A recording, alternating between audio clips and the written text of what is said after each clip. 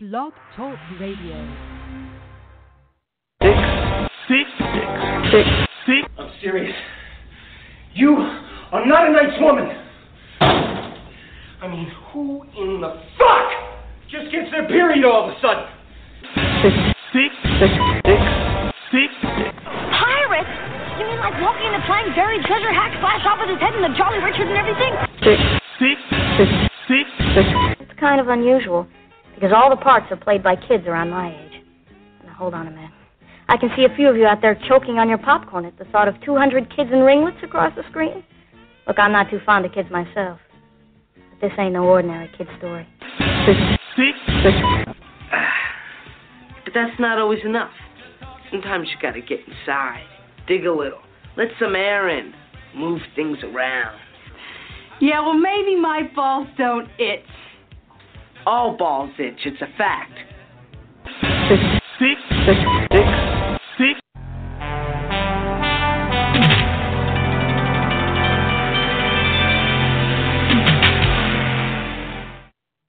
Oh, hey, everybody. Welcome to the first annual Golan Globus Awards here on 6 Degrees of Retro on GRR, the Greg Reifsteck Radio Network, blogtalkradio.com/GRR. I'm your host, Greg the Movie Maniac Reifsteck, and I am walking the black carpet here in a nondescript alley here in Hollywood. That's right. Wearing my Buckaroo Banzai t-shirt. I'm just sporting this thing. No tuxes at these awards. Doing a little something different this week. You probably didn't notice the bell.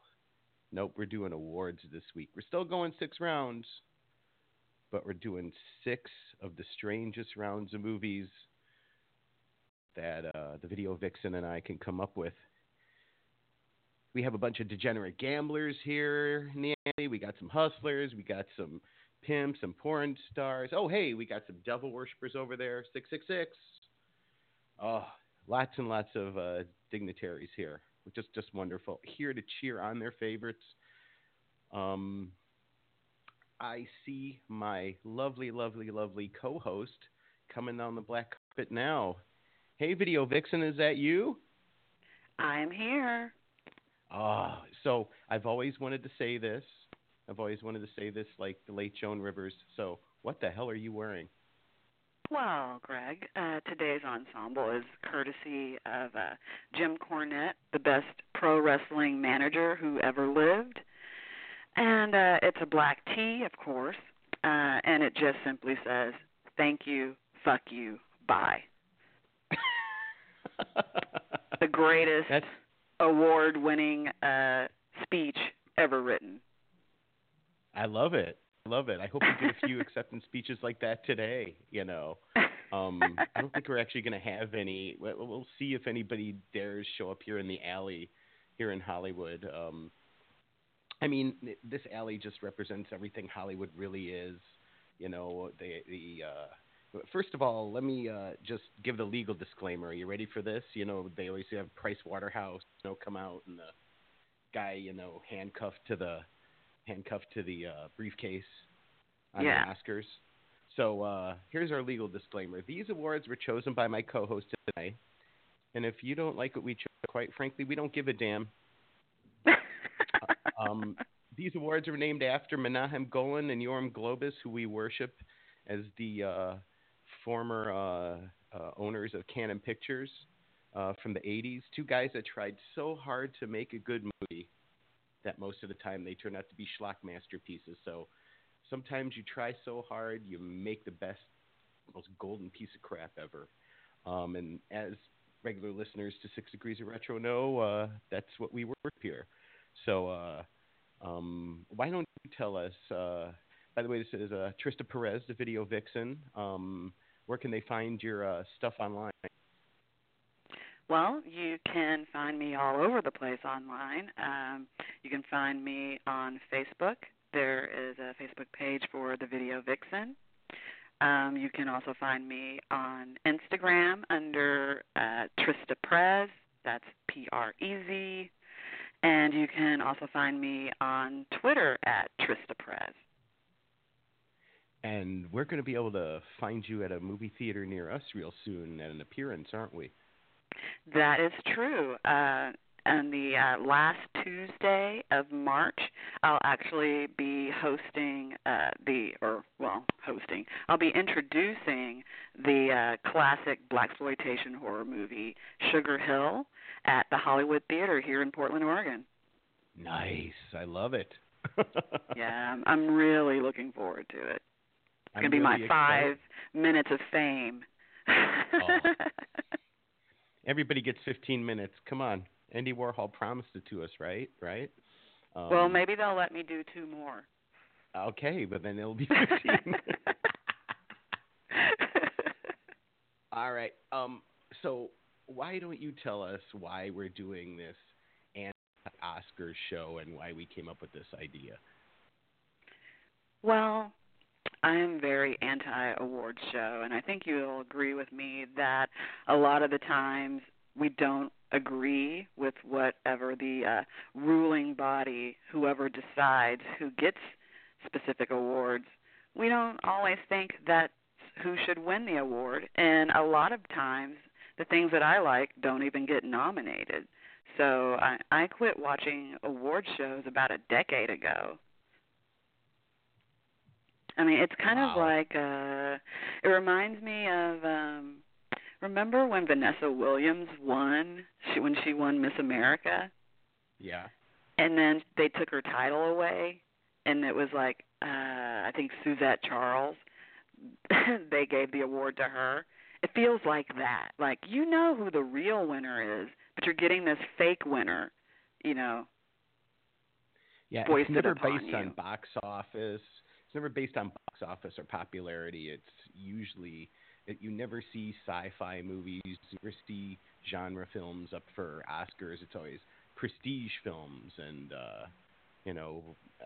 historical pieces and disease movies and whatever special needs person, actor that doesn't need special needs decides to portray.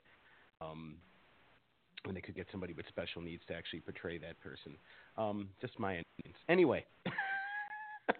Yeah, I mean, I don't want someone else telling me what the best movie of the year was. Right. I want to decide what the best movie of the year is. Good.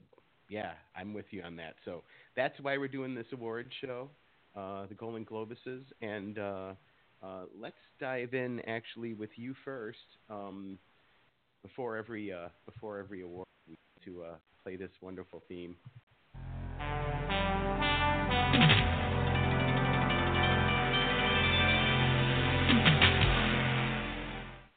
Oh, doesn't that just give you the warm fuzzies? Very nice. I'm so happy right now. Can't beat the Canon Pictures intro music.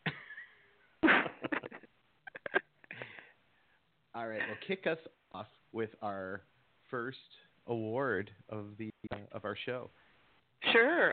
Do you want to play a clip first, or should I give the category? Give the category and tell us what we're going to hear. All right. So the first award is for Best Soundtrack in a Jan Michael Vincent movie. And we're going to give that to Defiance from 1980.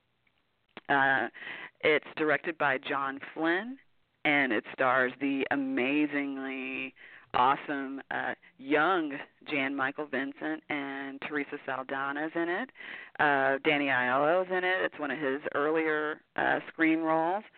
And it's all about this merchant seaman who ends up having to live in gritty New York City, and he takes on the neighborhood street gang called the Souls. And so what's so wonderful about this horrible soundtrack? Well, actually, the soundtrack, I don't think it's a bad soundtrack. It's pretty well done. The guy who did it, his name is Gerard McMahon, and he kind of sounds like, who's that singer that does all the I don't know, is it Ford commercials or is that Like a Rock dude? Oh, yeah. I can't even remember what Bob, his name is. Bob Seger sings the song. Yeah. Yeah, he sounds kind of like Bob Seger, and he does all the songs in this movie, including, I mean, he's singing all of them, and there's one that's even in Spanish. It's like it's filled with, all these songs in different styles, but he's doing all of them, and it's pretty impressive, actually.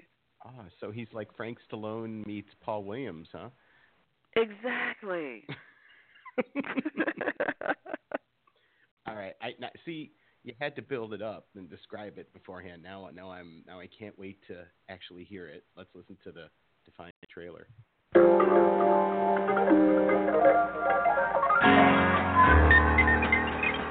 He was a stranger. He was a loner. I'm just passing through. I mind my own business. This concerns you, too. No, it doesn't. He wanted no part of their world. You think this is what I want, this rat trap you live in? Just think about this.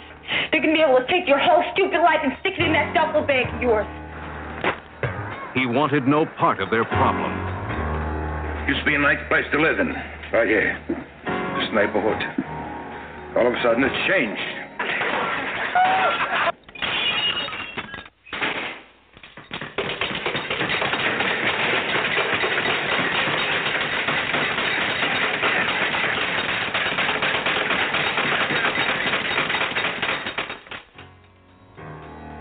But he became part of their world.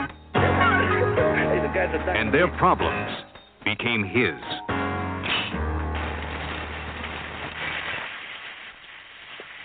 You're finished, big man. You're dead. The more he tried to leave, the more he knew he had to stay. Hey, pull over!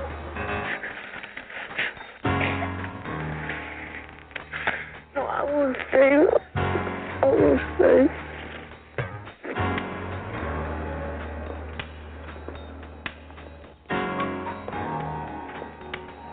They all lived in fear. All but one. Hey, tough guy. Before your girlfriends can cross the street, I'm gonna bend this six-pack around your head. But don't mess with me, punk. Come on, cut me, man! Come on, clown, cut me! Until he taught them defiance.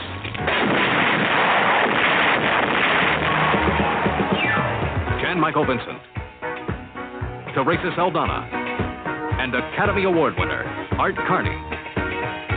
Defiance from American International.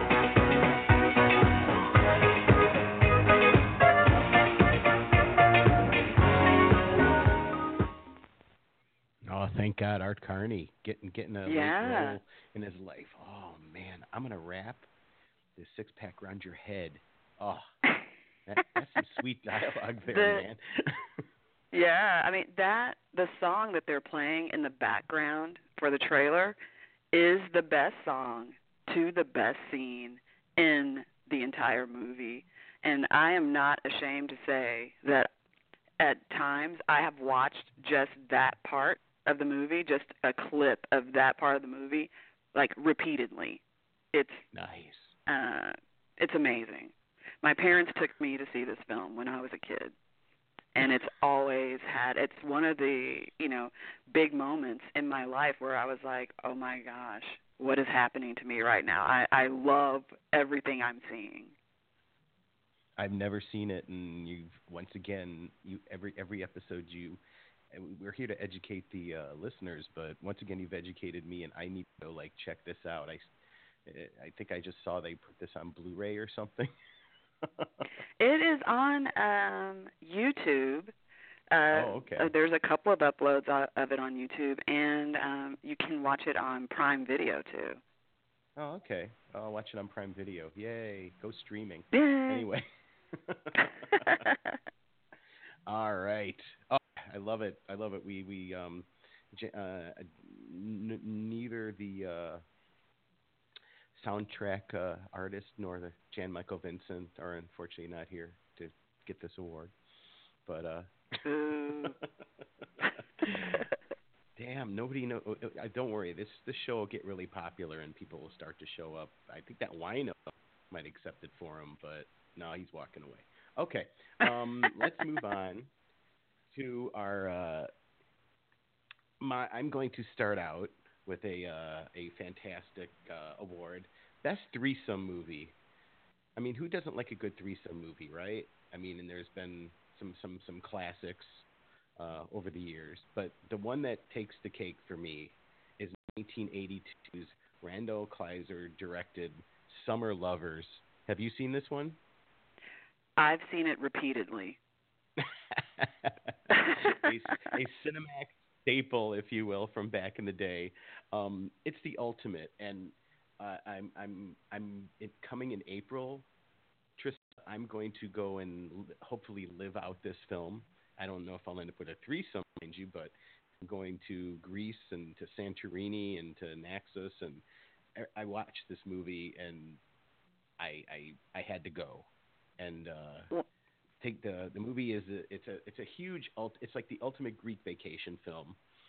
I saw this at the Lincoln Village when I was way too young, just like you saw Defiance, way too young. Horrible dialogue, tons of nudity. I mean, you know, you watch how this movie was filmed, and you know everybody on the crew probably got laid once or twice. It looks like one big party being filmed. This is one of those movies that was made in the 80s where the producers went, where do we want to go on vacation next? How about Greece? Okay, well, let's write a really horrible plot, and we'll get a bunch of hot people that are popular and take them off to the island. So they get super, super handsome Peter Gallagher, which all you ladies, you love him. Daryl Hannah, which drove all of us guys crazy back then. And then Valerie Quinessen, who this was basically her one and done film, and she died at a very young age. But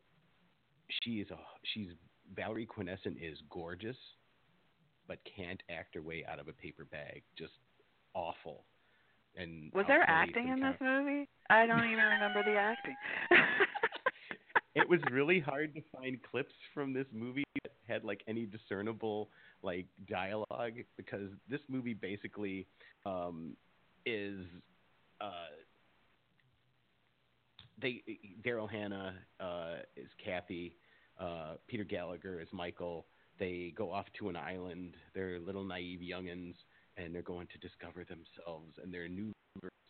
And Lena, played by Valerie Quinessen, is running around the island half naked, swimming in the water, and Peter Gallagher's off one day and decides to follow her, and then of course he sleeps with her, and then Kathy gets jealous, so they end up having a three-way relationship for weeks on end, and yeah, there's not a whole lot to talk about.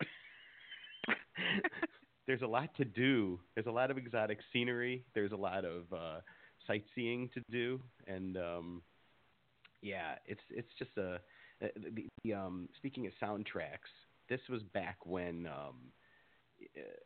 this is the first of two films I'm going to talk about today that had Depeche Mode, early, really good Depeche Mode on the soundtrack, and the song "Just Can't Get Enough" was introduced in this movie. Yes. And along with a fantastic, if you're a Tina Turner fan and you haven't heard her version of Johnny and Mary, it's on this soundtrack, which I know there's a bunch of hipsters out there that collect 180-gram vinyl and spend $25 for an album now. I spent $4.99 in the bargain bin for my vinyl of Summer Lovers back in the day. I still have the vinyl. Can you believe it? Oh, nice. All the pops and hisses just can't get enough. But Michael Cimbello does does all of these great cheesy songs before he did Flashdance, and this is just like the same really horrible lyrics like Maniac, just bad, just wonderfully bad. So I mean, this movie is just bad all around, but it's a threesome movie you can't stop watching. So you want to hear some of the dialogue from the movie? Is there dialogue? Yeah. You know that this movie, it was originally titled, or I don't know if it was originally titled, but it's also the alternate name for this movie is Threesome. It is. I did not know that. Probably in foreign markets. I love it. Yeah. Oh man, not a shocker. Not a shocker.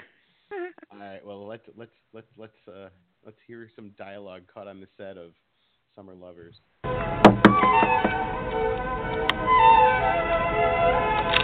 Oh, Kathy? Know me? Well, I know who you are. I was just fixing some tea. Would you like some? Okay. You have a lot of books on archaeology. I'm an archaeologist. Oh. Have a seat. I'm sorry, this was a... No. Stay. I don't know why I came. I think I do. And first I want you to know something. I'm not trying to steal Michael away from you. I'm not looking for a relationship, and he's with you.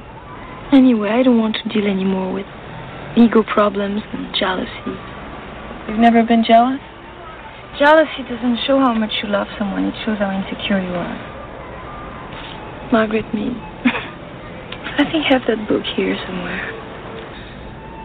Anyway, I came to Riyadh to get away from everything. And I won't be seeing Michael again. I'm not asking that. I came here to simplify my life. Why? C'est une longue histoire. I mean, it's a long story. I'd like to hear it. I think I need a cigarette. You always had short hair? I cut mine after I broke the marrow. I always cut my hair when I need to change. Maybe I'll cut mine. Do you need to change? I still look like I did when I was 12. I thought I wanted to look like a little girl forever. It didn't work.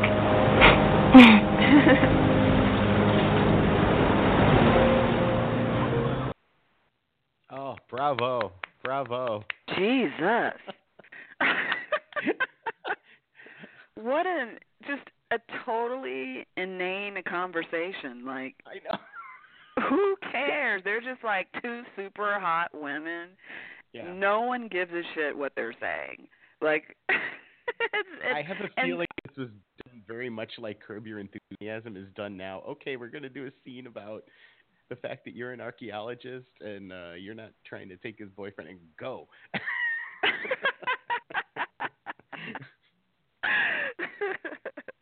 The awkward pauses are what kill me. Just like, wow.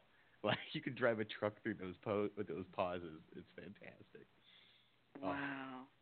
Well, but we cannot stress enough how fantastic this movie is just to look at. And there's gorgeous, amazing sex scenes. So just go with that. And the music is pretty enjoyable.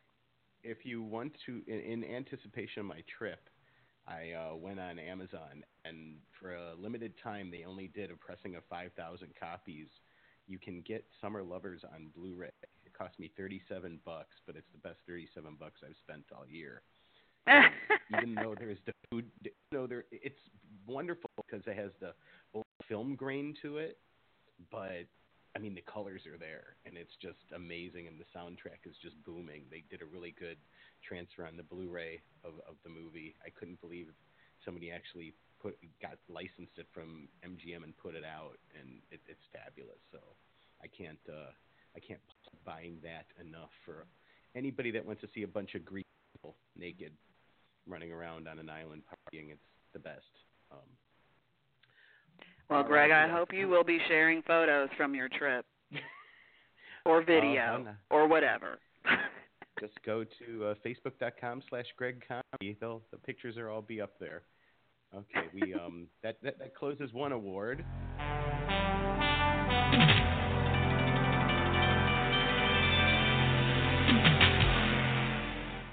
Okay, don't worry, I won't play it after every one. I just like hearing it. Anyway, let's move on to your second award. Trista, give us your second Golan Globus award. All right, so my second award is for Best Worst Costumes on a Corey, and that would be for the movie The Lost Boys from 1987, directed by Joel Schumacher. And this actually connects to Defiance through Gerard McMahon, the composer, because he is the performer on Cry Little Sister. Get out of town. Wow. Oh, no, it's true. I love that. So I really don't think I need to go heavily into the plot of The Lost Boys because it's a pretty iconic film. It's well loved by many. I think right now I actually follow Gerard McMahon, also known as G. Tom Mack. I hate that name, but anyway, he's also known by that, and I follow him on Twitter. And I guess at the moment it looks like there's a Lost Boys musical that he's involved in. And so, yeah, it's pretty much since it appeared on screen, it's been a big part of, I would say, every generation that's followed. It's been a part of their movie watching experience. I think most people have seen this. I mean, you have Corey Feldman and the late Corey Haim. You have just an insane cast. Jamie Gertz, Kiefer Sutherland. The list goes on and on and on. Of this movie started so many careers, and it's just such I'll repeat, iconic film that everybody loves around Halloween or any time of the year. But it's like up there with The Crow, and just a good dark movie that has darkness to it but has some humor to it. And so yeah, let's play your clip, very very brief clip of the Frog Brothers. Is that a problem, guy? Just scoping your civilian wardrobe. Pretty cool, huh? For a fashion victim. Just about says it all. It does. I mean, Corey Haim's outfits in this movie are it's like, I don't know, Howard Jones and Thomas Dolby had a baby, and he would be their child. And even online, I think there are quite a few debates out there about whether his character is supposed to be gay or not, because he's just so fabulous in his outfits. He's got some pretty good makeup going on there too, so who knows? And it's all his own clothing. Yeah, he's got the Duran Duran eyeliner going hardcore in this movie for sure. So he must have been going for that. Maybe he was going for the Duran Duran look. I'm not sure. It's just it's a wonder to behold. I would love to see I think his character's name is Sam. A Sam-based fashion show. Why don't one of these designers come out with a Sam line? That would be pretty awesome. Oh, wow. Retro is always very hip, yes. The 80s especially. All the music sounds 80s again. Why not in the fashion, at least over in Europe especially, has gone way back to the 80s. So, yeah, I think you need to pitch that. Maybe you should pitch it to Martha Stewart. Maybe she'll put it out. Oh, wow. Martha and Snoop. Snoop could model it. There you go. You're all set. All right. Thank you for that. My next award, both of our next awards sync. We'll say they sync. That's a good word. Yes. Right? Yes. Because my next award, and I love that you piggybacked on it, is I'm linking Randall Kleiser here, and it's Best Period Piece. Everybody thinks I'm talking about history. Oh, no. I'm talking about the audacity somebody had to actually make this film And best period piece, and I do mean the Menzies, ladies, is a fantastic scene in 1980's The Blue Lagoon, of course, starring Brooke Shields and Christopher Atkins. They another. I'm going back-to-back nudity here. Randall Kleiser is like even though he did Grease and he did The Navigator and some pretty big films, this was a period of time where he did a lot of nudity. Nothing wrong with that. No. We love our nudity here at 6 Degrees. So the movie takes place in paradise. There's in fact, there was a movie, a ripoff called Paradise. The whole, they did this whole 2 kids stranded on an island at too young of an age. There's like a boat wreck, and they both end up there. And there's one other older guy that survives, and after he dies, they're left to their own devices to discover the island, the world, and themselves. That was probably on the trailer somewhere, you know. But there was a ripoff done with the original Blue Lagoon has Christopher Atkins and Brooke Shields. The movie Paradise, which came about 3 to 4 months later, it had Phoebe Cates and Peter Frampton in it, which was just amazingly horrible as well. But I don't remember there being a scene quite like this in the movie The Blue Lagoon. I'll just play the scene, and I think it's pretty explanatory.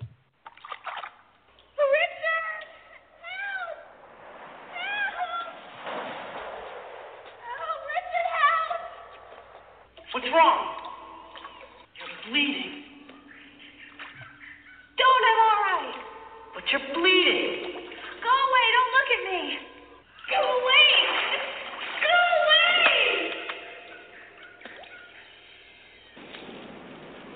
What was it, Em? Why were you bleeding like that? I don't know. Liar. It's true, I don't know. People don't bleed like that unless they've cut themselves. Maybe you're hurt real bad and you just don't know it. Let me look. No, I don't want you to look. But why? Just because. That is not fair. I don't keep any secrets from you. I tell you everything. Everything. You know why she won't let him look? Because the devil's inside of her. Isn't that why? Isn't that why women bleed? I'm kidding. Yes. Anyway. Yes. We are all evil inside. I am kidding, ladies. No, I just I remember seeing that. My parents, of course, took me to see that when I was 10, and they didn't know that scene was going to be in there. And of course, my sister and I both asking, why was she bleeding? Why was she bleeding? While we're sitting at the Ponderosa restaurant afterward. Made for a fantastic avoidance conversation. My mom's like, you'll find out one day. You know?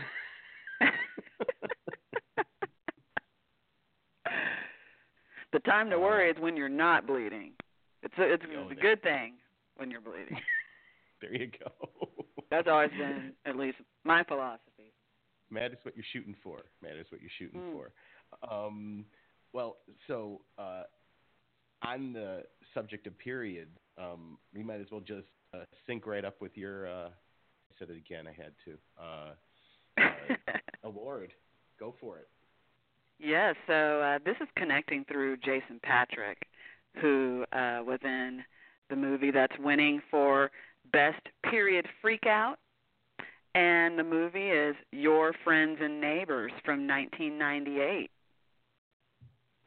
I love this movie. It's so messed up. It is one of the most darkest movies about relationships ever made. And the thing that keeps it from being depressing is that it is fucking hysterical. I mean, it's really funny, but you have to be, twisted like me, and obviously like you, because you love this movie too. Oh, man. I remember seeing this at the theater and coming out of it going like, this movie had some of the choicest dialogue. Now, forgive me if I'm wrong, this is Neil Butte, right? It is. Yeah. Yes. Mm-hmm. Yeah, which says a lot. The man writes weird books, weird plays, and like a master of like dark comedic dialogue. And that's why I saw it, because I had seen a few of his previous films, but this one kind of takes the cake for me. Yeah, absolutely. So here we go with the clip for Best Period Freakout. Oh, this is so good. You lied to me. Right, my own fucking person. I'm serious. You are not a nice woman. I mean, who in the fuck just gets their period all of a sudden? It just doesn't happen, and it's happened all over my belly. But no, you knew that, and you're twisted to plan this. Well, I hope to God you have one of those red biohazard bags in your purse, because you just bought yourself a set of linens. 380 thread count. Bullshit.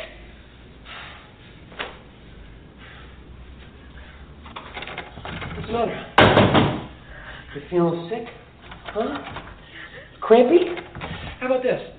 Try shoving 2 aspirins up your crack and never, ever fucking call me in the morning. Got it? That's my own remedy. Now I'm going down to grab a beer, and I guess some fucking 409. Be gone when I get back, okay? Wow. 380 count. That's, it's pretty major. He has every reason to be mad. Oh, man, I don't sleep on anything below 500. He's a pussy. Anyway. I heard 380. I'm like, 380? Come on, man. 380. We have to say this scene is just him raging outside the bathroom door while the poor woman is just in there mortified at what's happened and probably very frightened of his reaction. He is the scariest person, one of the scariest people in a movie ever in this movie. Yeah. He and Jason Patrick just like gives it his all through the entire film. This isn't the only scene. It just goes on and on and on and on and on and on. This guy is like total misogynistic prick. Just I have a feeling this is like young Trump, walking around, in the world. He's a psychopath. Trump has pounded on a few doors and bitched about periods before in his life. You just know it. Hey, you need to make teach him about statements. grabbing people by the, what. Yep. You need to make political statements on award shows. That's our political statement. Yeah, if you're, it's kind of an obscure movie though. Your Friends and Neighbors wasn't big at the time. None of Neil Butte's movies really are. They're very art housey movies. If you haven't seen it, I am sure it is on Amazon somewhere. You can watch it for $3 to $5. And between Neil Butte's movies and Todd Solondz' movies, I don't know whose is darker. This one kind of ranks up there with the movie Happiness by Todd Solondz, which I'm sure you're super familiar with, aren't you? Yes. I would say do not watch this movie and Happiness back to back, because it won't be a good day for you. No, your brain might break. or you better put yourself on suicide watch. Like you'll be thoroughly depressed. All right. Why don't you go next with your next one? Since we're getting into kind of both movies are kind of in this great. I call them 80s cheese. There's no other way of putting it. Let's get your cheesy entry first. All right. So the next award goes to Best Performance by a Hot Woman in a Bear Costume. And it's for the movie The Hotel New Hampshire from 1984. And this movie connects to Your Friends and Neighbors via Nastassja Kinski, who is the hot woman in the bear costume. I don't know, how familiar are you with Hotel New Hampshire, Greg? Oh, I've watched this film way too many times. This was on the mandatory watching on cable list when you're 15, 16, and you're searching for something that might have nudity, it might not, and also as a romp. I like to.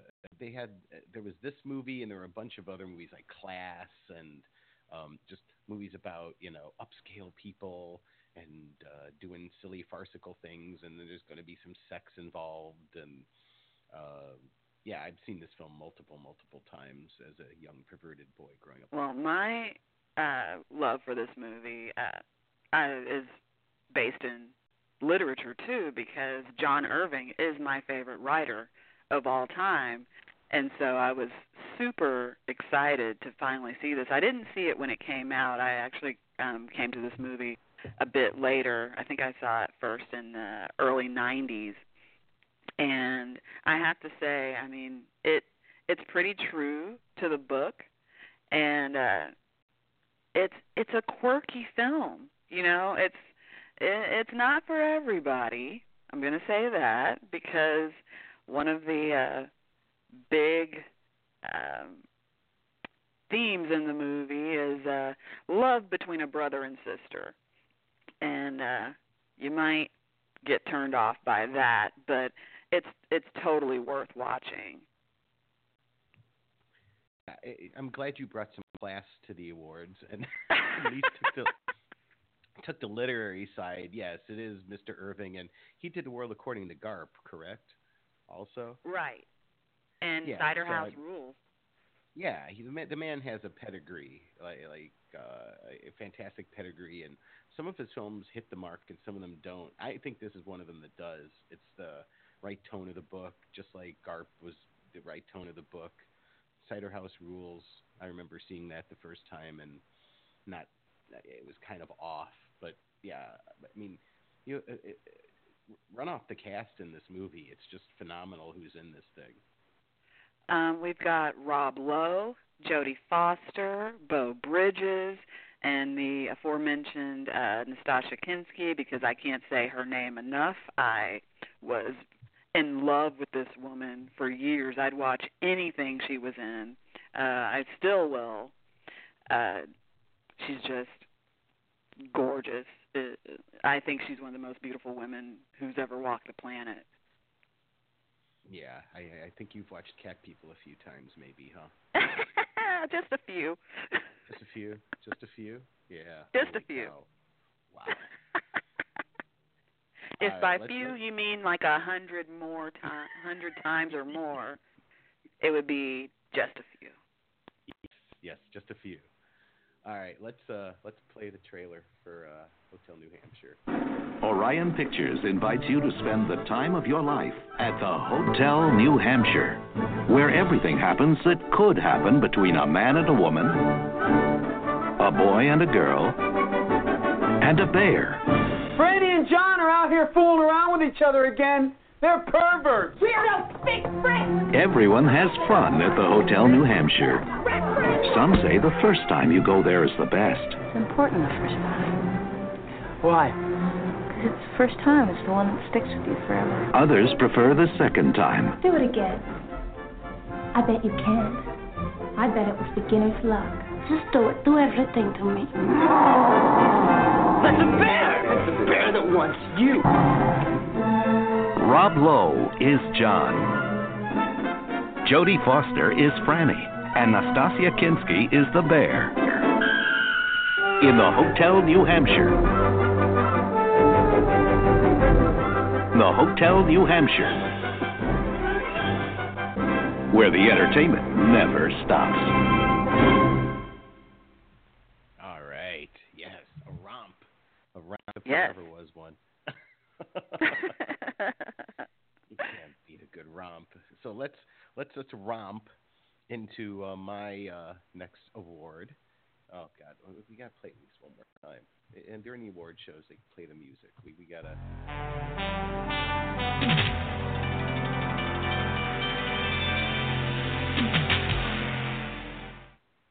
Because see, Hotel New Hampshire was somewhat decent of a film.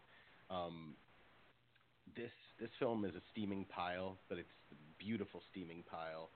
I'm linking Christopher Atkins, and my award is Best Shitty Musical You Can't Stop Watching.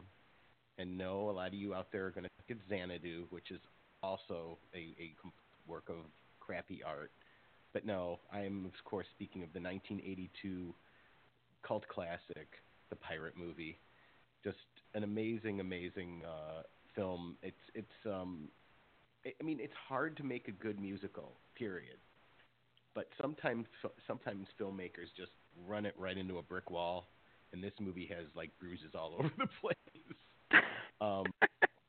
It's directed by Ken Anakin, who gave us Family Robinson. He gave us one of the Pippi Longstocking movies. He gave us Call of the Wild. So, I mean, he's a reputable filmmaker, and but I think he was just used to doing this really like hardcore family fare, and they said, "Hey, we need this musical that is it's a 80s version of Gilbert and Sullivan's Pirates of Penzance."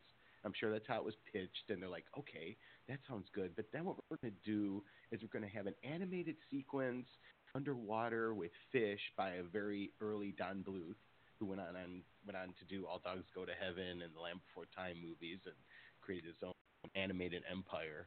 But this was one of his first pieces of animation he had done in a major film. And then you have these horribly cheesy 80s love songs and just crappy, catchy songs. And it's just cheesy horrible. I remember seeing this when I was 12 and loving it and owned the soundtrack on vinyl, but I was 12. When you were 12, you loved that. I felt sorry. I remember my father, who loved musicals, walked out and was like, "What the hell was that?" And I'm like, "Hey, I want to go run over to Sears and get the soundtrack." And my head's like, "What?" He's like, "There were like 2 songs from the original musical." I'm like, yeah, no, the other stuff, it's Christy McNichol and Christopher Atkins falling in love to crappy 80s pop numbers. It's just fantastic. Yet another, it gets straight on an island, but it follows the basic plot of they're filming a pirate adventure on a studio lot, and then she gets knocked out, and basically this is all her psychedelic dream of what her dream would be of being an actual pirate adventure. Awesome plot, right? Yeah, I mean, I'm with you. I saw this many, many times on HBO, and I knew it wasn't that good, but I could not help watching it. There's something catchy about this movie that just draws you in, and you cannot resist the pirate movie. Yeah, I mean, well, Christy McNichol was insanely smoking hot in this movie, and turned out to be. It turns out she was a lesbian the whole time, so it's always very interesting going back and watching this film. People that go, there was a great chemistry between Christy McNichol and Christopher Atkins. I'm like, I don't know. She was a good actress. She was a very, very good actress, and I questioned Christopher Atkins' preferences but just we got to play the trailer. It's just a amazing, amazing film.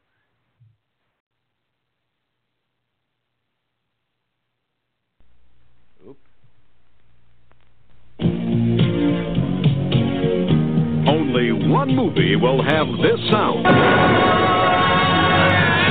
Pirate King!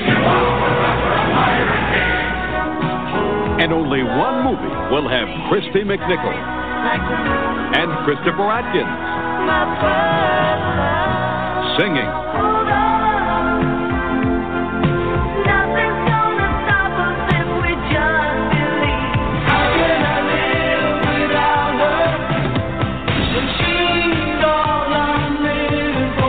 loving, laughing, leaping, and swinging their way through time in the biggest, most original movie in 100 years, the Pirate Movie.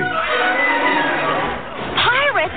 You mean like walking into flying buried treasure hacks flash off with his head and the Jolly Richards and everything?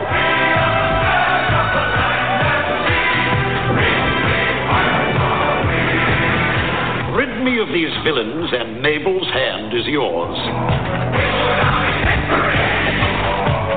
The Pirate Movie. It's more than a musical. Man, I'm older than the Beatles, but I'm younger than the Rolling Stones. It's more than an adventure. And it's definitely more than a pirate movie. I want a happy ending. Give me a happy ending every time.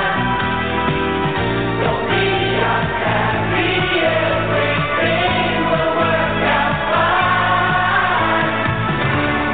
Give me a happy ending. The Pirate Movie. It's more movie than ever before. Not bad.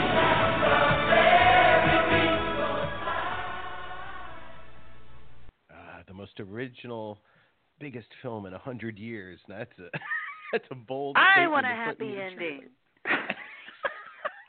Do you, Trista? You want a happy ending? All right. Every time. Yes. That's what I say when I go to the Thai massage. But seriously, folks. Hey, I think we have a Thai masseuse in the audience. Hey, how's it going? Right here in the alley. That's good. Yeah. I think. Right afterward. Anyway, yeah, just wonderful. We need to segue this right into your next film because it's just so fitting. Let's give your next award. So the next award is for Best Musical with Children Pretending to be Adults. And that is for Bugsy Malone from 1976. And it's connected. Is there any other musical where that happens in? You know, not I don't sure. think so. I don't think there is. It's not only the best, it's the only, I think. Go on. The best and only one. And this movie is connected to Hotel New Hampshire through Jodie Foster. This movie, I love it. I feel like every kid should see it.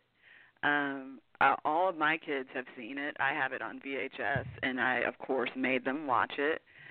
This was regularly shown at the schools that I went to in Texas. Like, we used to, at the end of the year, they'd do this thing called, field day, where we'd compete against other classes in all these different sports, and then they'd show a movie to, calm everybody down. And Bugsy Malone was the movie. I think I saw it 3 years in a row at the end of the school year. So it has a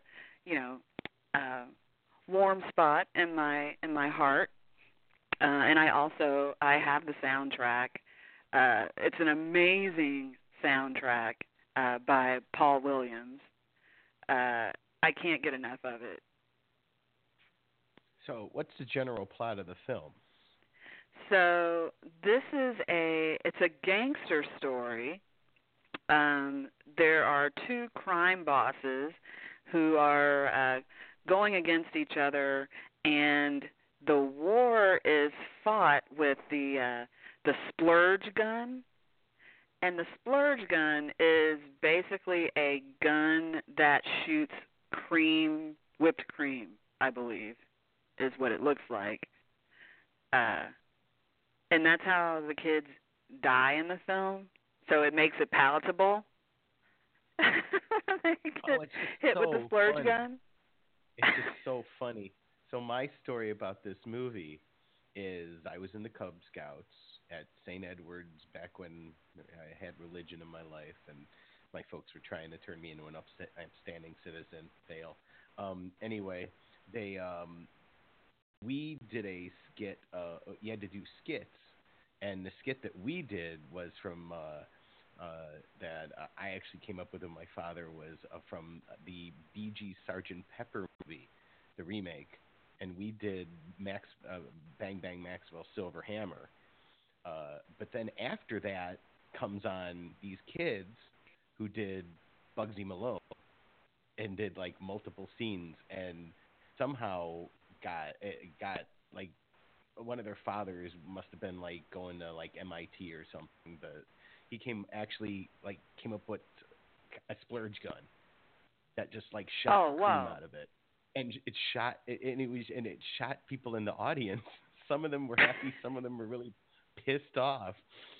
My father and I were just fascinated. We loved it, but we were pissed because we're like, we're not going to win the skit contest because they actually created a damn splurge gun and did the main song in it. You know, we want to be everything we wanted to be. Yes. But yeah, so I got beat out by Bugsy Malone. Well, you see, that's where you messed up, because I think if you'd had a bunch of kids with silver hammers that would have gone around hitting people in the head in the audience, you might have won. Nah, yeah. I only hit people on the stage. I messed up. I wanted to be Steve Martin. That's all I wanted to do. All I wanted to be was Steve Martin. I still want to be Steve Martin. Anyway, yeah, Bugsy Malone was directed by Alan Parker, right? Yes. Yeah, that amazes me. This is one of his earlier films. You know, the man that went on and did The Commitments, and you know, the next film you're going to present to us, and just amazing. You know. Well, that's the thing, though. I mean, it's definitely you can see the seeds of what's to come with, you know, the movies that he directs. I mean, this movie it looks beautiful. I mean, it looks very true to the period that it's depicting. You know, the 1920s. The costumes are great. I mean, it looks very serious, you know. But then it's all kids, and that's the thing that tweaks it, is that you have all of these kids speaking these lines, and especially Jodie Foster is just. Her character, Tallulah, she's a grown woman, and like I don't know how old Jodie Foster was at the time, but she's in a little kid's body, and it's kind of freakish, you know. It's very weird. And she's always coming on to Scott Baio throughout the entire movie. You know, she's hitting on him pretty hard, and it's just kind of uncomfortable because it seems very real, and his reaction, I think, would be his reaction is what a typical boy's reaction, I think, would be, which is like, you know, he's embarrassed and kind of maybe frightened by her. Well, I mean that's Alan Parker's filmmaking. Every one of his films, I defy you to find any of his films that doesn't push the envelope. That's what he does. And you're kind of saying that's what he was doing back then was... Yeah, and it's kind of DL way that he could get away with it. But it's, you know, it's a children's movie on the surface, but underneath there's like some, you know, not so acceptable things going on. Yeah, and everybody, if you haven't seen this movie, please go find it and see it, even though Scott Baio is in it. We know the man's an idiot, but still go see it. Anyway, let's play the long, but and I love this trailer. I love the trailer that you picked, and Jodie Foster's build up to it. It's hysterical. Let's listen to it. Hello. I'd like to tell you about a new movie. It's a gangster musical called Bugsy Malone, and it's kind of unusual because all the parts are played by kids around my age. Now, hold on a minute. I can see a few of you out there choking on your popcorn at the thought of 200 kids in ringlets across the screen. Look, I'm not too fond of kids myself. But this ain't no ordinary kid story. Believe me, there ain't never been a movie like it. Take a look. Your name Robinson? You work with Fat Sam? So long, lover boy. New York, 1929. Prohibition. Gang warfare. A world of gangsters, showgirls, and dreamers. Bugsy Malone. Quite possibly the most unique motion picture for years. Everybody loves that man, Bugsy Malone. And if that isn't enough, Bugsy Malone is also the year's major musical. That Sam's Grand Slam. We could have been anything that we wanted to be. With all the talent we had. No doubt about it. We whine and we pout it. We're the very best at being bad guys.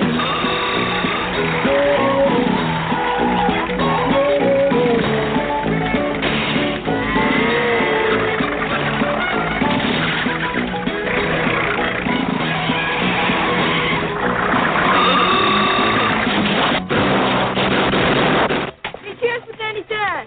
Hip hip! Hooray! Too kind, guys. Too kind.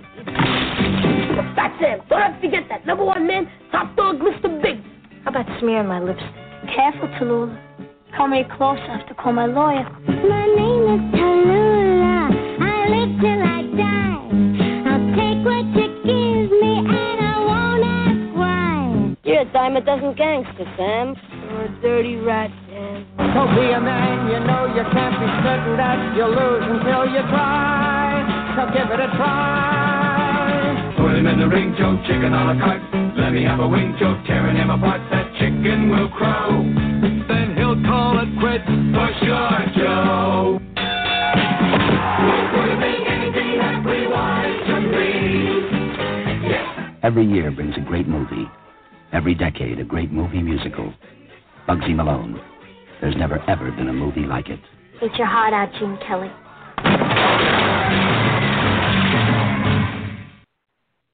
I think the same guy that wrote the ad copy for Pirate Movie wrote the ad copy for this one. I was thinking the same thing. It would be a great double bill to watch Bugsy Malone and follow that up with the Pirate Movie.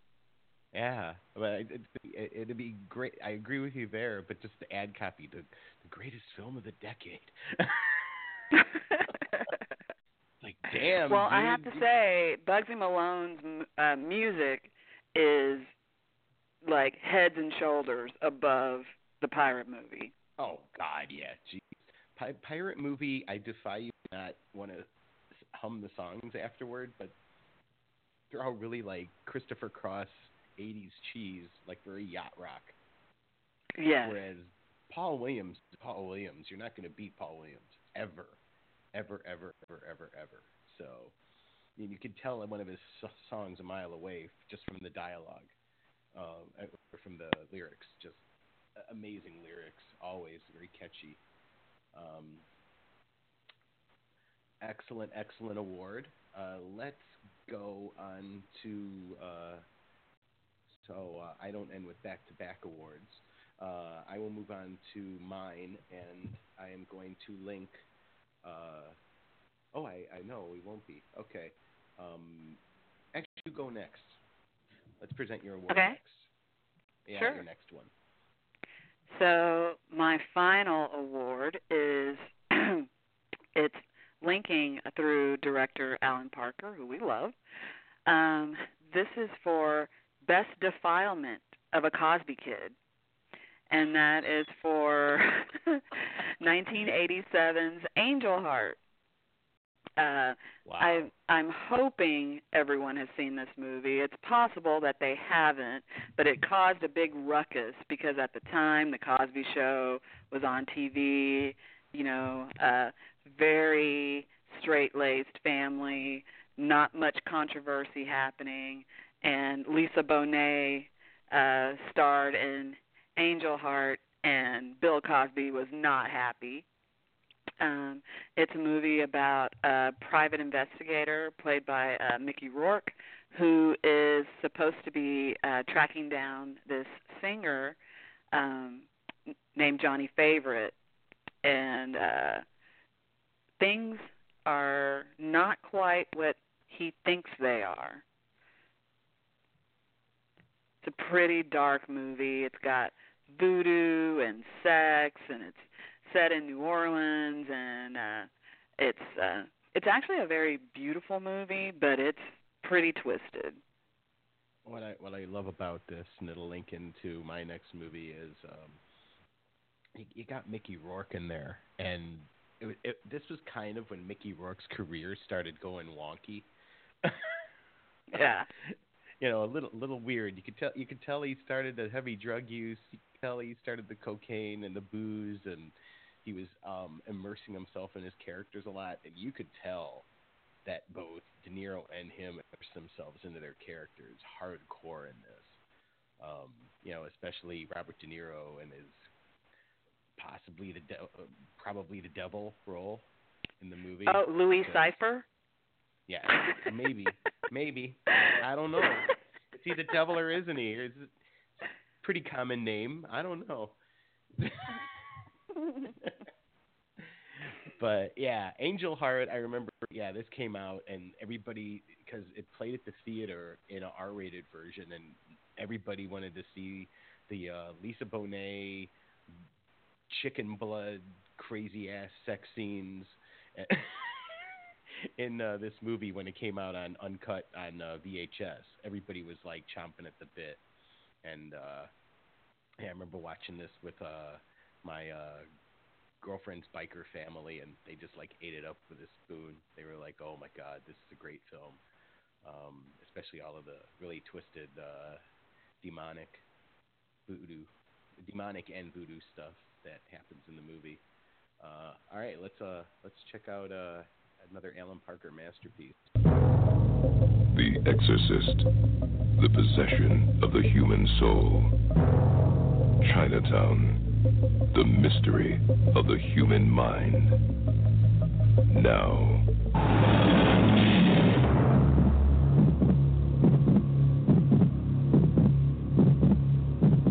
Do you know what today is? Today is Wednesday. It's anything can happen day.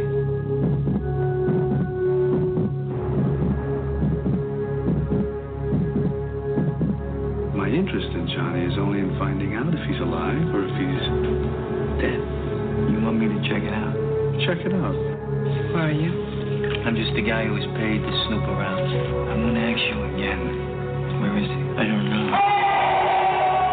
Harry Angel has been hired to solve more than a mystery. He's dead, Mr. Angel. And if he isn't, he is to me. Are you afraid? Yeah, I'm afraid. To find more than a killer. We don't go around murdering people, all right, Mr. Angel?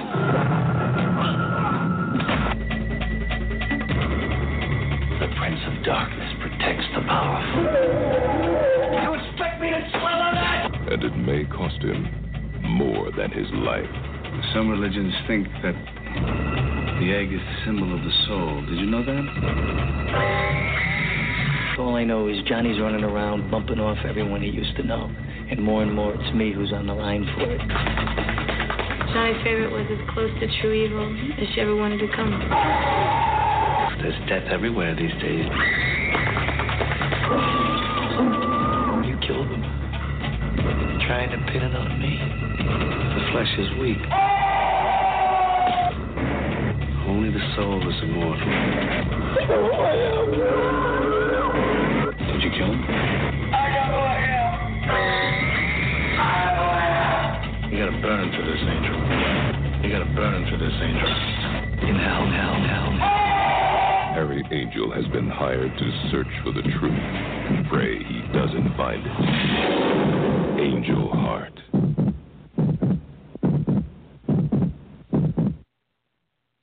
Okay, I guess spoiler alert. He's the devil. Okay. Spoiler alert, everybody. Spoiler alert. It's such a good movie, though. It is one of my favorites. This one I totally give a 10. Well, it's Alan Parker at his best. Oh yeah, this is definitely my favorite film of his by far. Just twisted, dark. You never know really which direction it's gonna go. Just when you think you have it figured out, you don't. And that's why I really like it. And then on top, it got a lot of blood and sex. So exactly. Like, wow. It can't be beat. I mean, and it holds up under repeated viewings, even after you know everything. If you watch it again, you get more hints and places where you're like, that happened, yeah, and oh, yeah, that's telling me things. It's a fun puzzle. Yeah, the movie I always connect with this one, and it would make a great double feature with it, is Seven. It just has that same disturbing, dark edge to it, and you can watch Seven 50 times and get something different out of it every single time. Absolutely. Yeah. All right. We front-loaded you with your awards because it just vibed good, but now I need to end strong here. My next award is linking Kristen McNichol to it's Best Zalman King Movie. And I mean, that's kind of redundant because all of Zalman King's films are his best film. I mean, are they not? I mean, it's apples and oranges, but just they all have their wonderfulness to them. I mean, this is the man who made Red Shoe Diaries. This is the man who gave us Wild Orchid. This is the man who wrote 9.5 Weeks. I mean, the man and has done all kinds of other late night specials, and I wanted to put this one near the end because this is, you know how they give the Lifetime Achievement Award on the Oscars? This is, I think, for both of us, I think you would agree, 6 Degrees of Retro deserves to give Zalman King, the late Zalman King, who died fittingly at the age of 69. I mean, how much better does it get? He did that on purpose. Yeah. So I have a Zalman King story. I actually unexpectedly met him. I was after I worked at Variety, and I was working an event, and it was they had these go-go dancers there at the event that I was covering, and all of a sudden I turned from being independent journalist into filmmaker because I noticed who was filming the go-go dancers with a bunch of video cameras, and it was none other than Zalman King. I freaked out, of course, and I'm trying not to geek out. And he was filming the movie 40 Deuce for Showtime. There was these, do you remember the 40 Deuce clubs? They were these burlesque clubs that were all around the country at all. No. So there were this Ivan Kane guy, this real douchey guy, sets up these burlesque clubs in 4 or 5 cities around the country, and he wanted Zalman King. Showtime got Zalman King because they'd done Red Shoe Diaries with him to do a documentary about the clubs. Well, Zalman's at this event filming the dancers who were promoting the club, and so I waited for a break, and I was just I introduced myself as a journalist, and long story short, he's like, "Oh, sit in, I want you to watch my filming of my movie." And I basically was bragging about a lot of his older movies and how much I loved them, so he knew I was a disciple. But here's where the fun part came.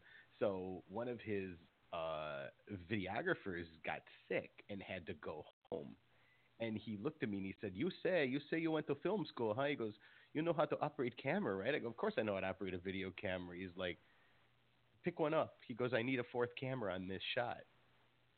So for the next 45 minutes, I shot a Zalman King movie. Oh, my gosh. I watched it on Showtime. I'm like, I shot that, I shot that, I shot that. And I went out with the crew and him afterward. It was a really low budget thing. He was at the end of his career, and he actually was sick at the time, and which why I wasn't surprised. 4 or 5 years later, he passed away. But when he did, I was very bittersweet. I got to shoot a movie with the guy that made this wonderful next film. Whole big build-up. At the award shows they give the big build-up. That was his career there in a nutshell for me. To Moon Junction is the end-all be-all of Zalman King movies. A lot of people go Wild Orchid. A lot of people go 9.5 Weeks. I think Moon Junction is smoking hot. It has the most saxophone music in it, as the booming soundtrack. It, I mean, for goodness sake, just an incredible cast in this movie. You have Richard Tyson in there as the rugged drifter who sweeps, into town and is probably the best, most chiseled carny you ladies will ever see in your life. And I've looked every time I've been at a carnival, and I've never run into a guy that looks like him. Really? Every time. It's always usually a guy with no teeth and a Black Sabbath hat, right? Exactly. What is going on? But no. Richard Tyson suddenly shows up, and Sherilyn Fenn, the gorgeous Sherilyn Fenn, is a blonde in this film.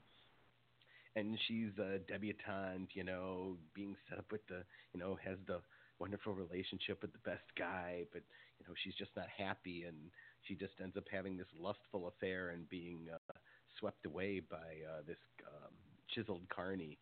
And amazing scenery. It takes part down south. I believe it was filmed in Georgia. Just gorgeous, gorgeous scenery. You have Kristen McNichol in there as the friend. You have Louise Fletcher as the old friend / mentor lady, and you have the most random appearance by Burl Ives, the man that sings on the Rankin Bass, Christmas specials, showing up in the movie out of nowhere. Yeah, the cast is pretty crazy for this movie, but it works because it's Zalman King. It just does. Yeah, I mean, this was his. All of his films are far-fetched, but it's always, some forbidden love in some locale and some woman that feels like she's trapped in her existence, and then finding the guy that takes control. And Zalman King movies wouldn't get made in this day and age. It would. Well, actually, who knows? In the Trump era, they might again, but there was a period of time. I don't think in the #MeToo world we'd get any Zalman King movies, because there was a lot of stuff done without permission. Wouldn't you say? I would agree with that. I think in this day and age he would go direct to video. Like it wouldn't be in the movie theater.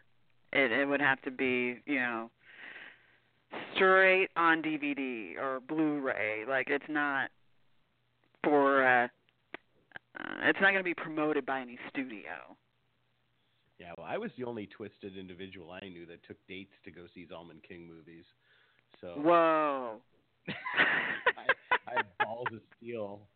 I thought, well, just how women take guys to go. They want to take them to go see 50 Shades of Grey movies.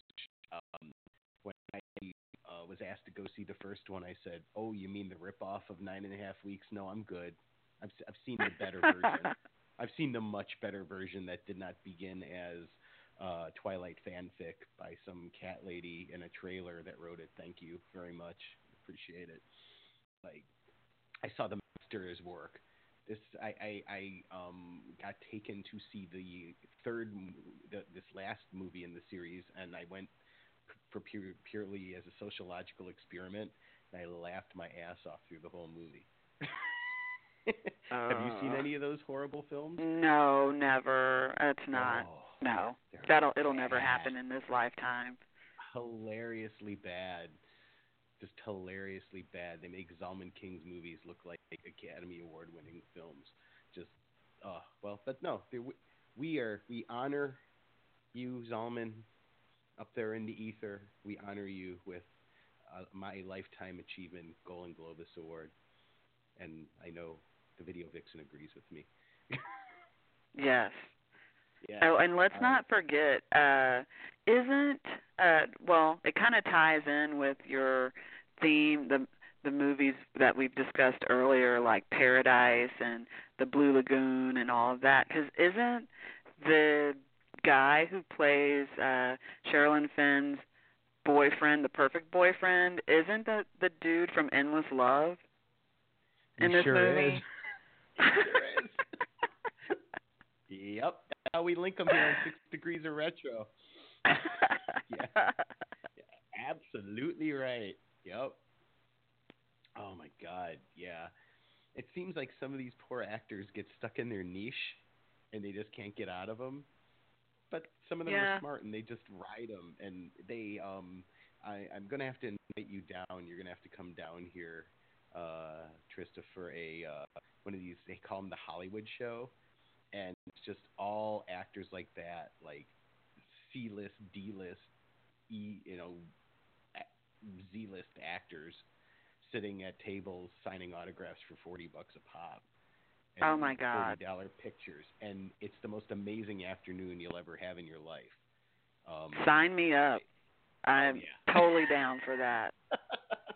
There are people that you didn't even know. Some of them are people where they play the game, dead or just haven't been in a movie, and you're like, oh my God, they're alive. You can get their autograph for $40. Yeah, sure, why not? Anyway, let's play this awesome trailer for Moon Junction. I always dreamed of having a storybook wedding, and now I am. Shoes and a hat. Perfect. To the merging of two great southern families. Good luck to you, Chad. You drive me crazy. You do. I'm never sure about you. I never know what you want. April. I've known a May and a June, but never an April.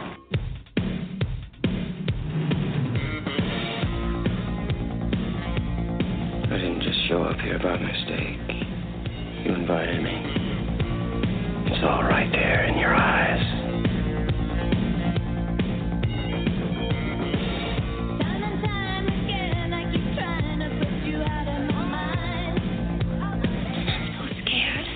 Second thoughts are a luxury I've never afforded myself. The lady's got a secret, don't you?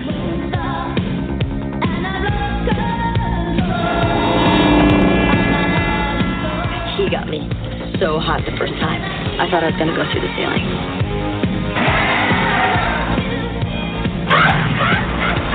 What the hell am I doing here?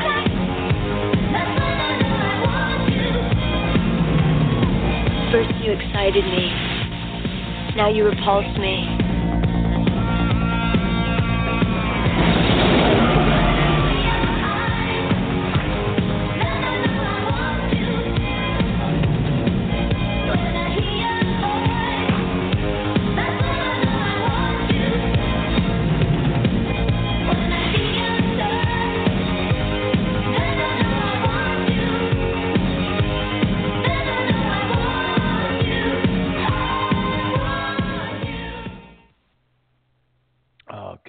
Trailers from back then, like very little dialogue, lots of soundtrack. Yes.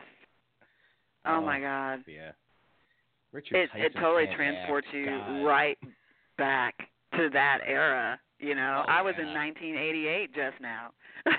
Yes. Oh yeah, big time with that pulsating soundtrack. Oh my God. Yeah, Richard Tyson can act, and it's so beautiful. Oh my God. Yeah. The way he delivers dialogue, you just sit, I love the movie so much, but every single time he opens his mouth, I'm just like, really? But they needed something for the ladies, and we had Sherilyn Finn, so I'm like, okay, Zellman, I completely understand. Yeah, I don't think anybody was paying too much attention to what he was saying, because Richard Tyson looked amazing in this movie.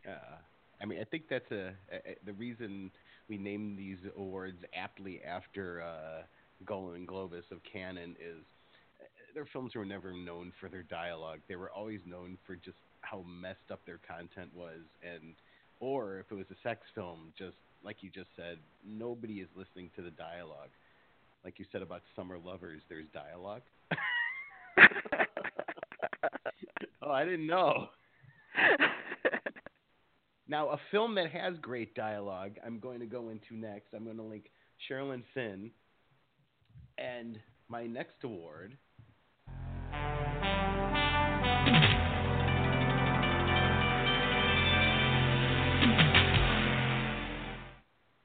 know why I'm playing that, so I can sneak a sip of beer when I play it, right? Okay. My award I'm giving to Best Woman Impersonating a Man film.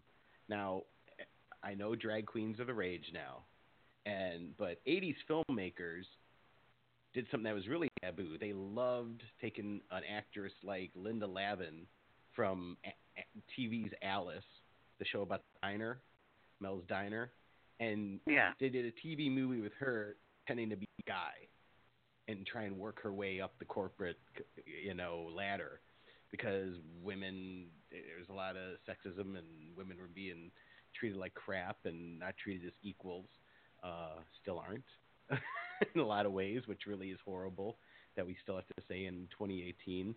But just one of the guys in 1985 was really trying to make a statement.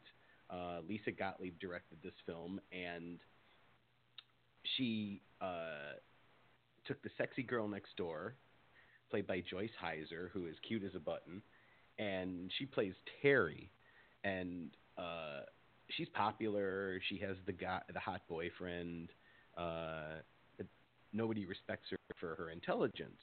So when she turns in a article hoping to get her internship, and the chauvinistic editor chooses a guy over her, she thinks it's playing favorites to the men, and she proceeds to write an article where she dresses up as a guy and walks around the high school and lives life as a guy at her high school. And it's a fun damn movie, and has some super duper classic lines. This thing, yet another cable classic from the 80s and well into the 90s.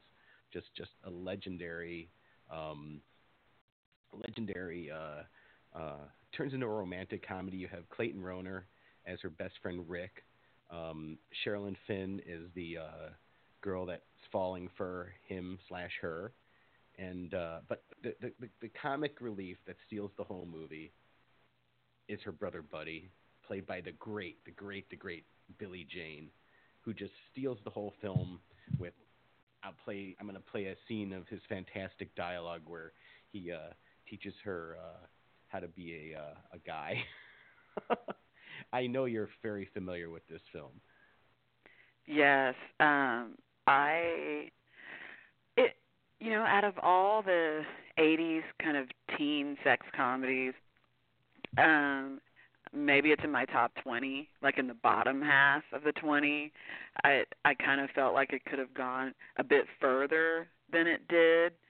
And also, I didn't find the love interest that cute, and I was like, he's not that cute. He's no Jake Ryan. But I will agree. He's no Jake Ryan. But, back then, Billy Jane was known as Billy Jacoby. And I totally loved the Jacoby brothers, all of them. And I was really happy to see him in this movie. He is the funniest thing in this movie. And we also cannot forget to mention William Zabka is in this. Yes. Who was the 80s evil guy. Like, he was the evil teen and, like, bully in so many 80s movies. You got to give it up for him. I always had a crush on him because he was, like, super cute, but also, like, really evil. Just my type.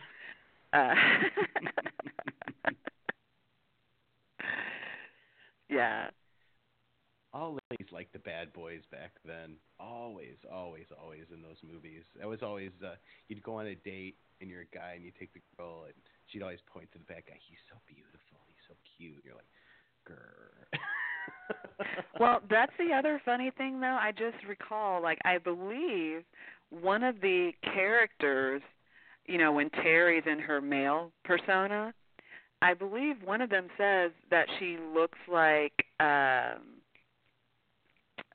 what's his name from the Karate? Like, she looks like Ralph Macchio. Yeah, that was the inside joke. Yeah. Yeah.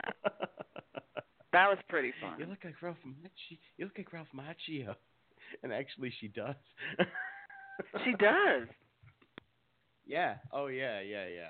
And I mean, the worst part of the film is the fact that she looks nothing like. She doesn't look like a dude. You can totally tell it's a girl. But I still found the film fantastic when I was 15 years old. So that's why it's in our Golan Globuses.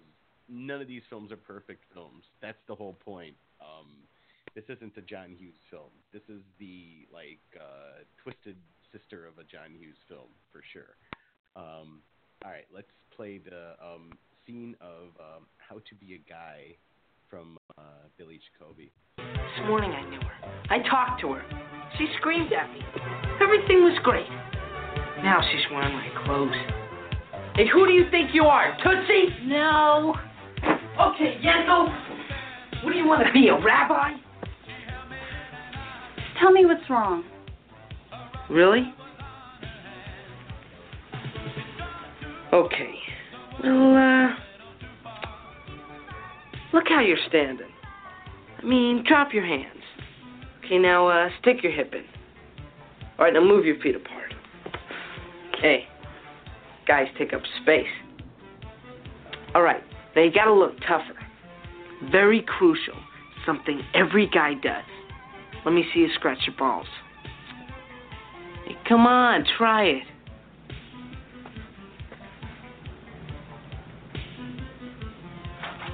Wait a minute. Watch the master. Now first, there's your basic shift.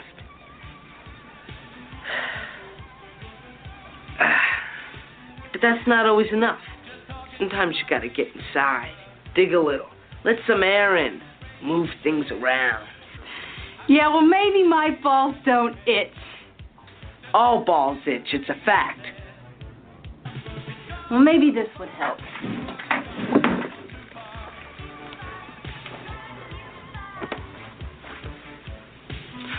Not bad. Shit. Maybe I should try that. Okay. Let's see you walk. Hold it. Look. You got balls now. Use them. Say, baby, what's happening? I'm a lean, mean sex machine. And that be the way it is. Say, baby, what's happening? I'm a lean, mean sex machine.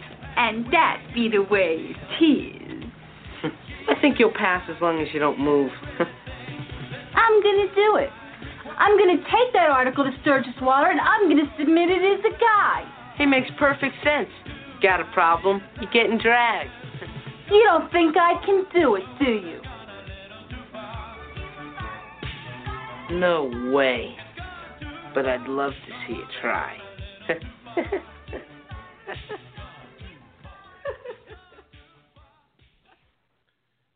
Sometimes you got to get in there and dig a little, you know. Oh, God. All balls itch? Aren't you glad you don't have any? Yeah. I can do without. Thank you. Yeah. All balls itch. Yes, it's a known fact. The thing that always hits me in watching this film, but I'll watch it like a million times, is there were movies like this one, and there were other ones with even, I'm not just picking on actors too, where they had their shot to do the lead, and they do their role, and then you wonder why you never see them in anything again, and it's because they're not great. But they got to carry an entire film, and it's kind of like just a space in the pantheon of films that they got their blip on the radar. I mean, for every Joyce Heiser, there's a Catherine Mary Stewart. For every I'm sure you could come up with the male equivalent pretty easily.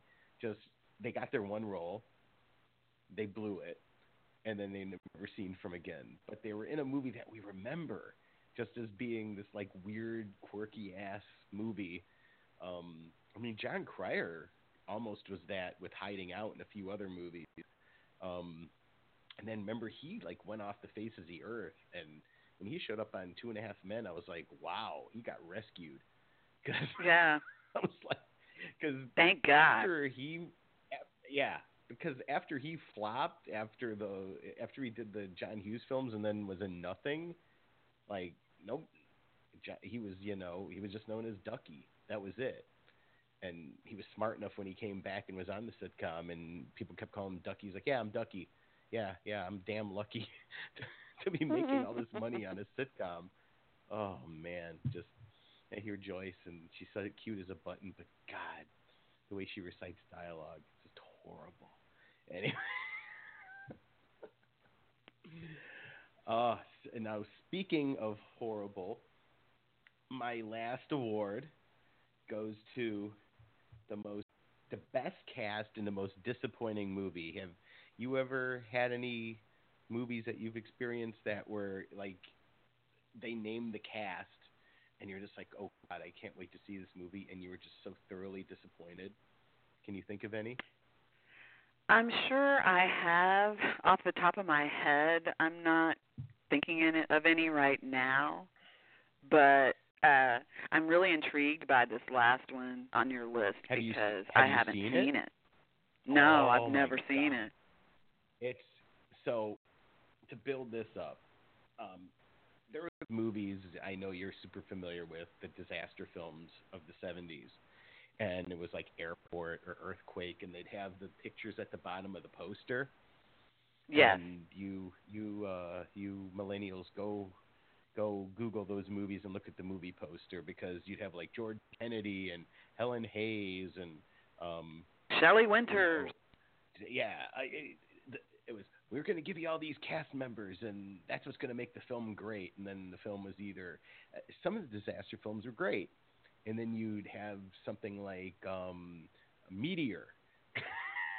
Where there was a giant meteor coming towards the Earth, and it's Sean Connery, and it's a cast of other people that have been in enormously better action films or disaster films, and this film was just like stock footage and then running around on sets on a sound stage with like a bunch of really bad, this is before CGI, like really crappy effects and just shaking the camera. This film, Modern Girls, is the 80s romantic comedy of that. There were these movies, I called them all-nighter movies, and everybody knows these from cable, and I know you know these, Trista. You turn it on, and it's, oh, hey, let's pull this prank on somebody, or hey, let's do this, blah, blah, blah, and end up on an adventure all night in the clubs of Hollywood. And it was like, you could tell this movie was made on a budget of like $10. And they just called in a bunch of favors to nightclubs, and they just filmed it, and then they called in a bunch of, they always would list the soundtrack. That was always a bad sign on a movie. If they not only listed all the stuff, but the soundtrack is Devo, Fleetwood Mac, Jesus and the Mary Chain, Depeche Mode, which in this case it was Depeche Mode. They sold this movie, 1986's Modern Girls, on its cast, which was at the time white hot Virginia Madsen, white hot Daphne Zuniga, and Cynthia Gibb, who were just like the it girls at the time. And Clayton Rohner is the link to just one of the guys. He plays the nerdy, as Trista has so quaintly put, not so good looking guy. And one of them is, I believe it's Cynthia. Yeah, Cynthia Gibb has a date with him. Oh no, it's one of them has a date with him, and they end up out at the clubs, and they want to pull a prank, like they want to leave, and then he ends up leaving at the club. And blah, blah. It's this whole all-night adventure in the clubs of Hollywood with really shitty humor, really thin dialogue, barely a plot, but pulsating in one part of the soundtrack is one of the clubs is Depeche Mode's "But Not Tonight," to which they did a video of in heavy rotation on 120 minutes, which is how I got lured into the film. You back then you they said tricked Depeche you. Mode. You say Depeche Mode, you say Virginia Madsen, and you say Daphne Zuniga. I'm in the theater, no matter what. I don't care if they're reading the phone book along to it while they're playing the song. unfortunately, I took a date to this, and both of us walked out and just was like, "What is this?" It was horrible, horrible film. But yeah, I mean, that's how movies were made then. 80s producers would just come up with these horrible thin plot lines and then call in favors, and the all-nighter films either took place in the clubs, or I know these are your favorites where they take place in a big house and there's a house party the entire movie. Yeah. Every room, something wacky is happening. Oh boy, I wonder what's going to happen in the next room. And you're just like, they used to show these on USA's Up All Night all the time. And you just roll your eyes and go, I don't want to think too hard. I'll just watch this movie. So, best cast in a really horrible film. Here's the trailer for Modern. I know there is someone out there. Between night and day. Why don't you stop looking so hard? Between now and tomorrow. Margot, Cece, Kelly, and Cliff will find what they are looking for. Who are you people? I will if you will. And something they never imagined in each other. Ready? Modern Girls, featuring the music of Depeche Mode, Anthony and the Camp, Floyd Joy, Icehouse, and Tony Basil. Look at this whole night! You think some knight in shining armor will just come up and tap you on the shoulder and that's it, right? Did you just lounge out, Margot? That's very hip. Starring Cindy Gibb, Virginia Madsen, Clayton Rohner, and Daphne Zuniga. Cool people have feelings too. Modern Girls.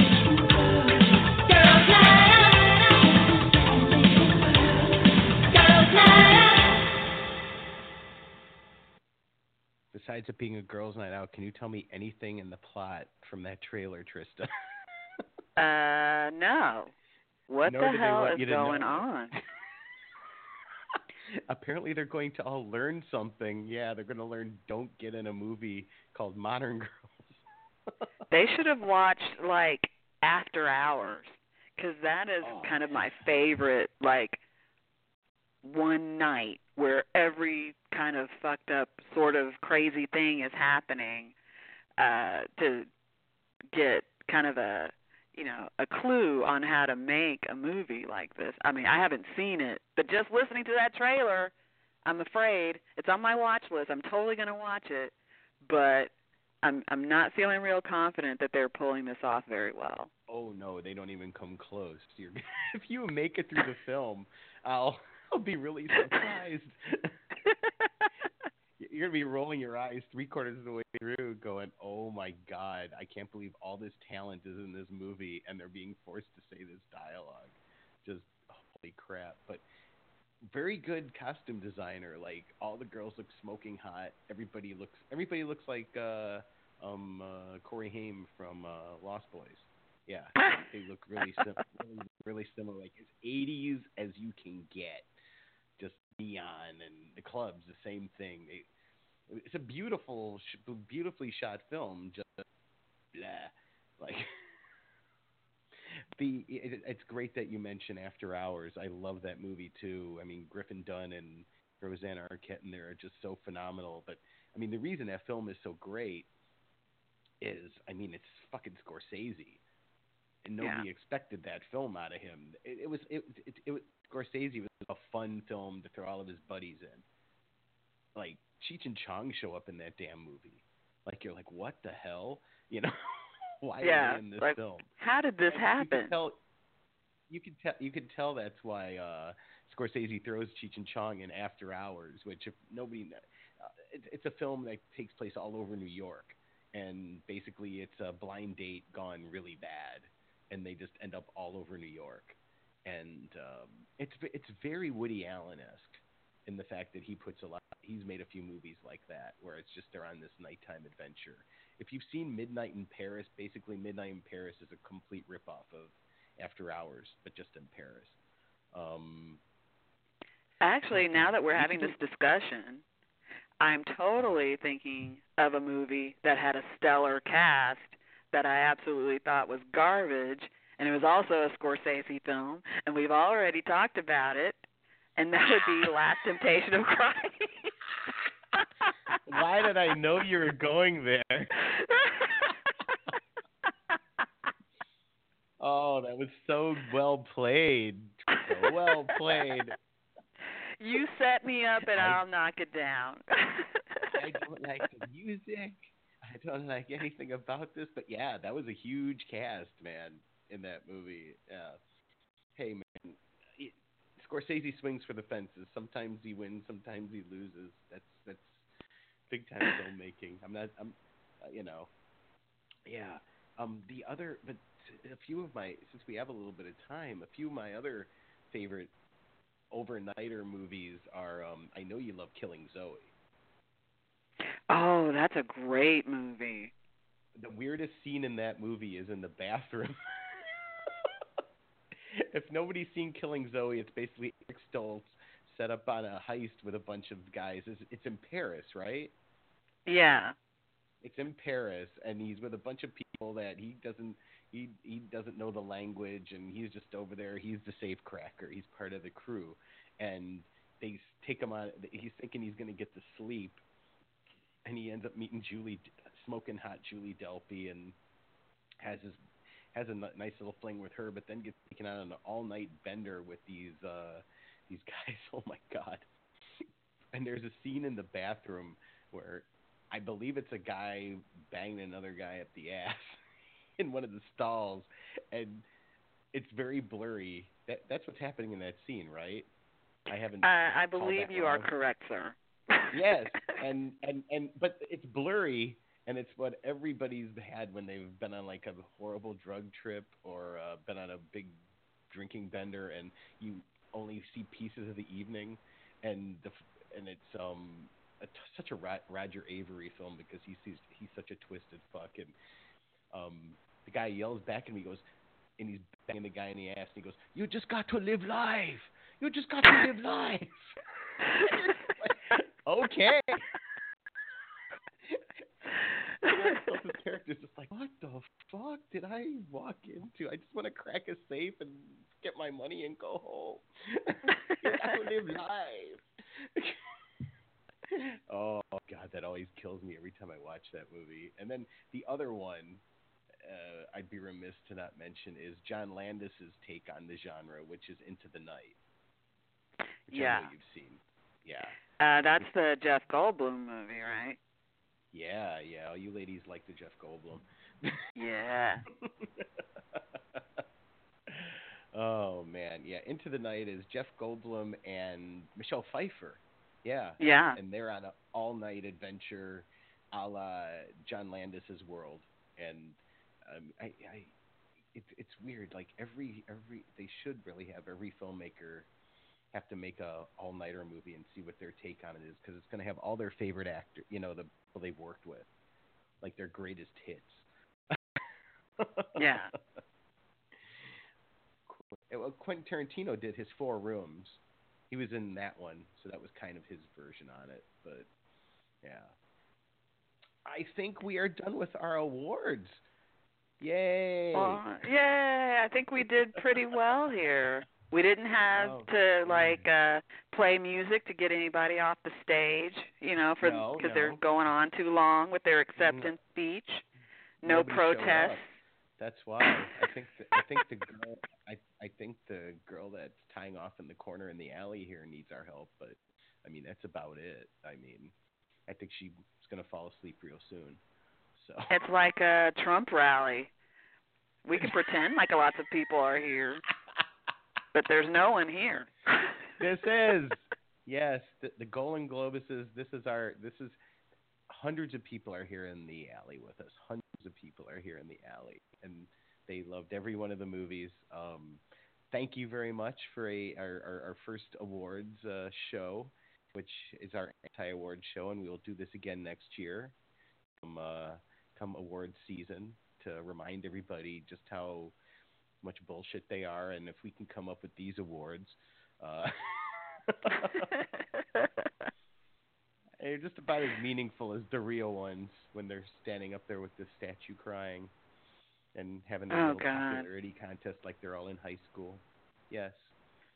Well, it would be great to have, like, Christy McNichol standing up, accepting, saying, they like me. They really like me. It'd be kind of fun. That'd be the best. I mean, we had close to that with Ali Sheedy at the Spirit Awards, but Whoa, I don't even know what happened.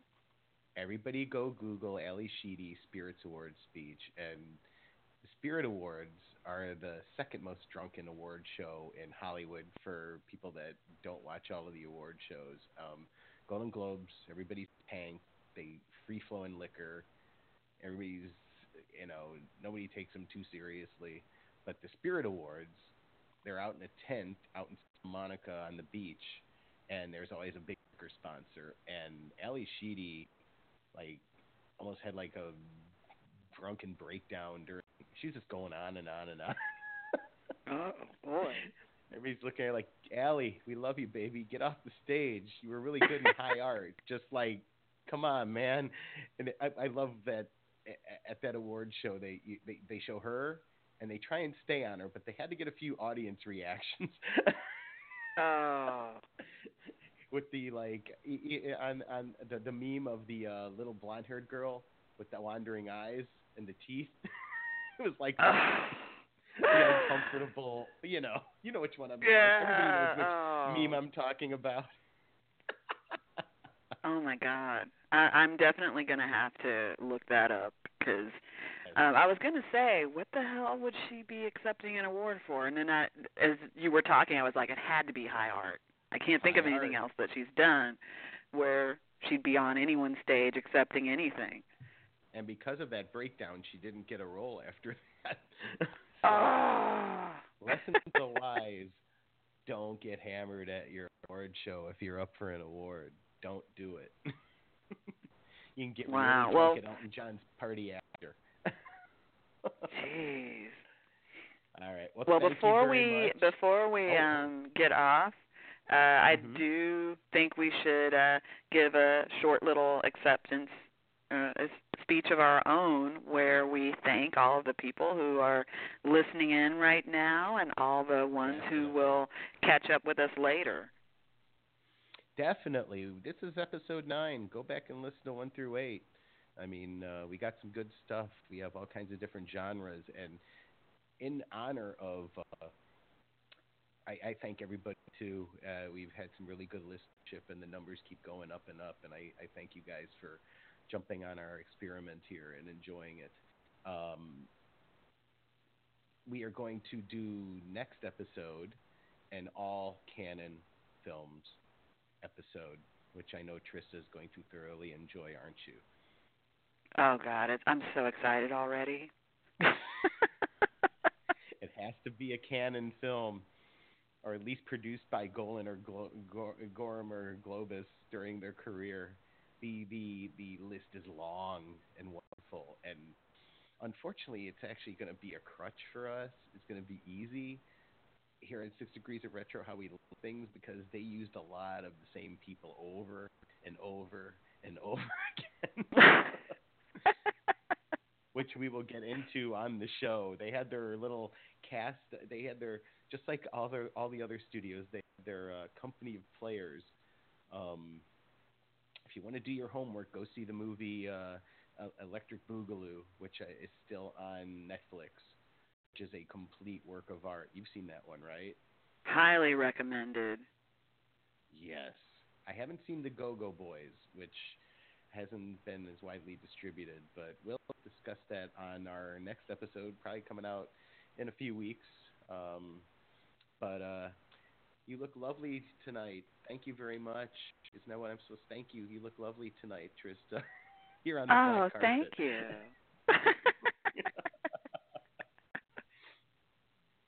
I'll try to step it up next year. My tux is at the cleaners. That's why I'm wearing the Buckaroo Banzai T-shirt and the black jeans. Sorry, people. I didn't want to get this wino's vomit on my sleeve of the tux. Anyway, yeah, well, you got to dress for the event, right? You got to be appropriate to the event. So I think you're just fine. Yes. Alrighty, everybody.